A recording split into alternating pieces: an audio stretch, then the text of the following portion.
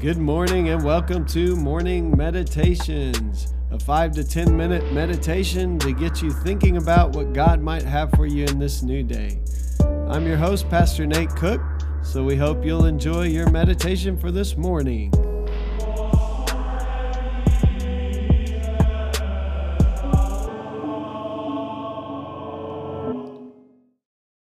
Hey, this is Pastor Nate, and this is your morning meditation. It is Saturday, September the 12th, 2020.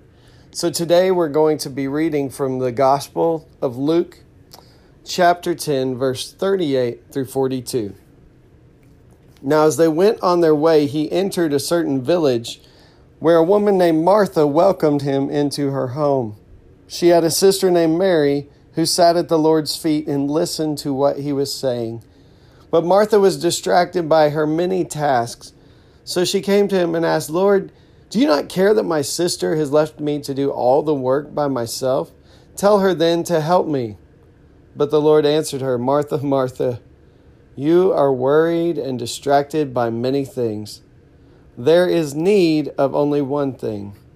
Mary has chosen the better part, which will not be taken away from her." So in the midst of the busyness of life, one of the things we're trying to learn to do in morning meditations, one of the things I try to do every morning is to spend some time simply sitting at the feet of Jesus. One of the things that keeps us from doing so is ultimately productivity. And productivity is this constant screaming in our ear that our culture has given us that says, if you are not doing something that people would deem useful or productive, that you are wasting your time. So productivity pushes us to always be doing something. We have to make the most of our time. We have to always be producing something. We say things like time is money. And really that's not true at all. So this passage we have read, we see that Mary is doing nothing but sitting at the feet of Jesus. And Martha's doing all the things. She's running around trying to keep everything going. And she gets upset and tells Jesus, "Hey, tell my sister to help me." And Jesus says she's chosen the better thing. So Henry Nouwen says today, when productivity is our main way of overcoming self-doubt, we are extremely vulnerable to rejection and criticism and prone to inner anxiety and even depression. Productivity can never give the deep sense of belonging we crave. The more we produce, the more we realize that successes and end results cannot give us the experience of being at home or at homeness, he says. In fact, our productivity reveals to us that we are driven by fear. So there's a sense when we can just sit at Jesus' feet and not have to be productive, that we really are at home. He argues here that much of our productivity and much of our needing to always do something is based in fear. It's based in trying to make sure that we feel like that we are loved, that we have done our part, that we can be productive to this world.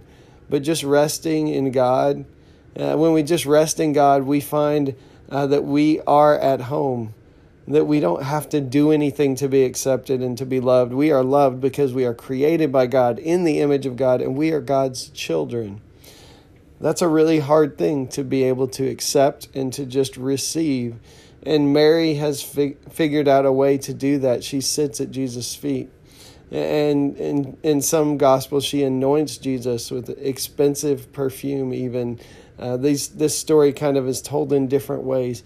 But the main thing is that she is with Jesus. There's something about being able to just sit with Jesus and to trust that we are enough because God created us in God's image. And we don't have to go around producing to have worth and value.